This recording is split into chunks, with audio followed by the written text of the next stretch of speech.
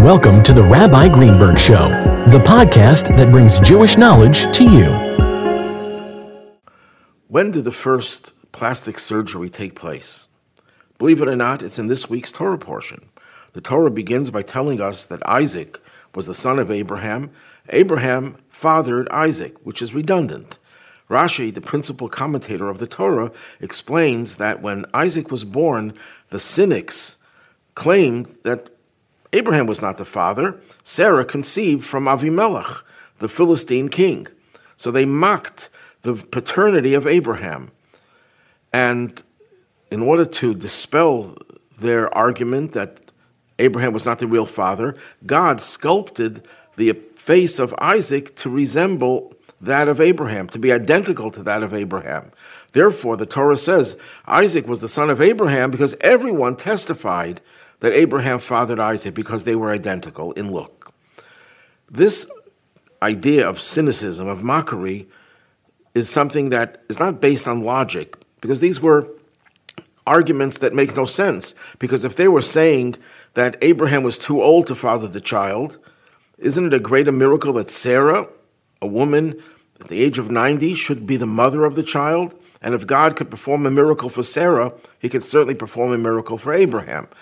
So the cynicism is not based on logic, it's just mockery. But then we find a parallel kind of cynicism, that of Amalek. Amalek is a nation, an evil nation, that confronted the Jewish people when they left Egypt and attacked them.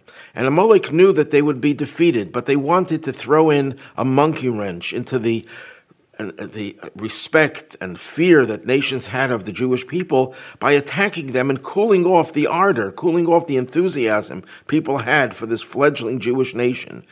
So Amalek also throws in doubts and tries to take away from our excitement, our devotion, and Amalek does, and the Philistines do that as well. What's the difference between the two? The difference between the two lies at which point, at which juncture do we confront this type of cynicism? Sometimes it begins at the very genesis.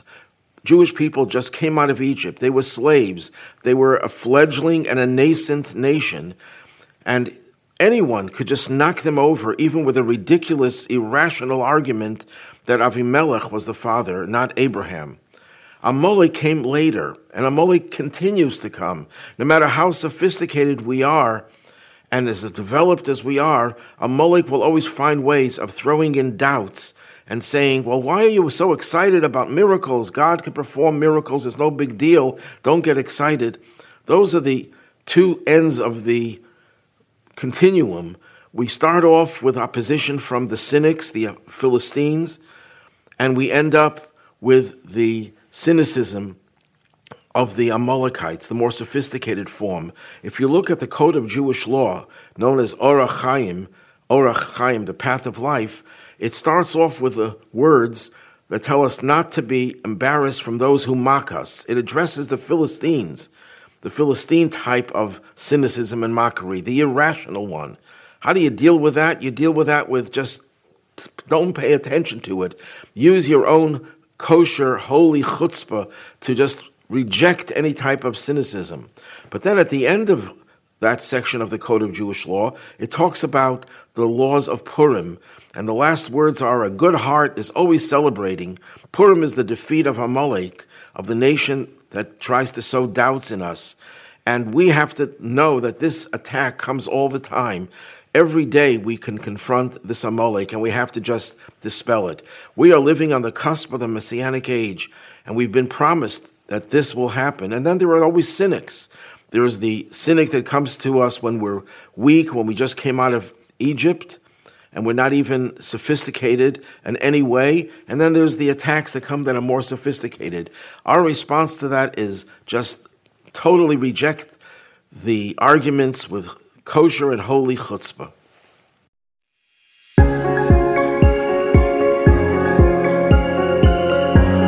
Thanks for listening to the Rabbi Greenberg Show.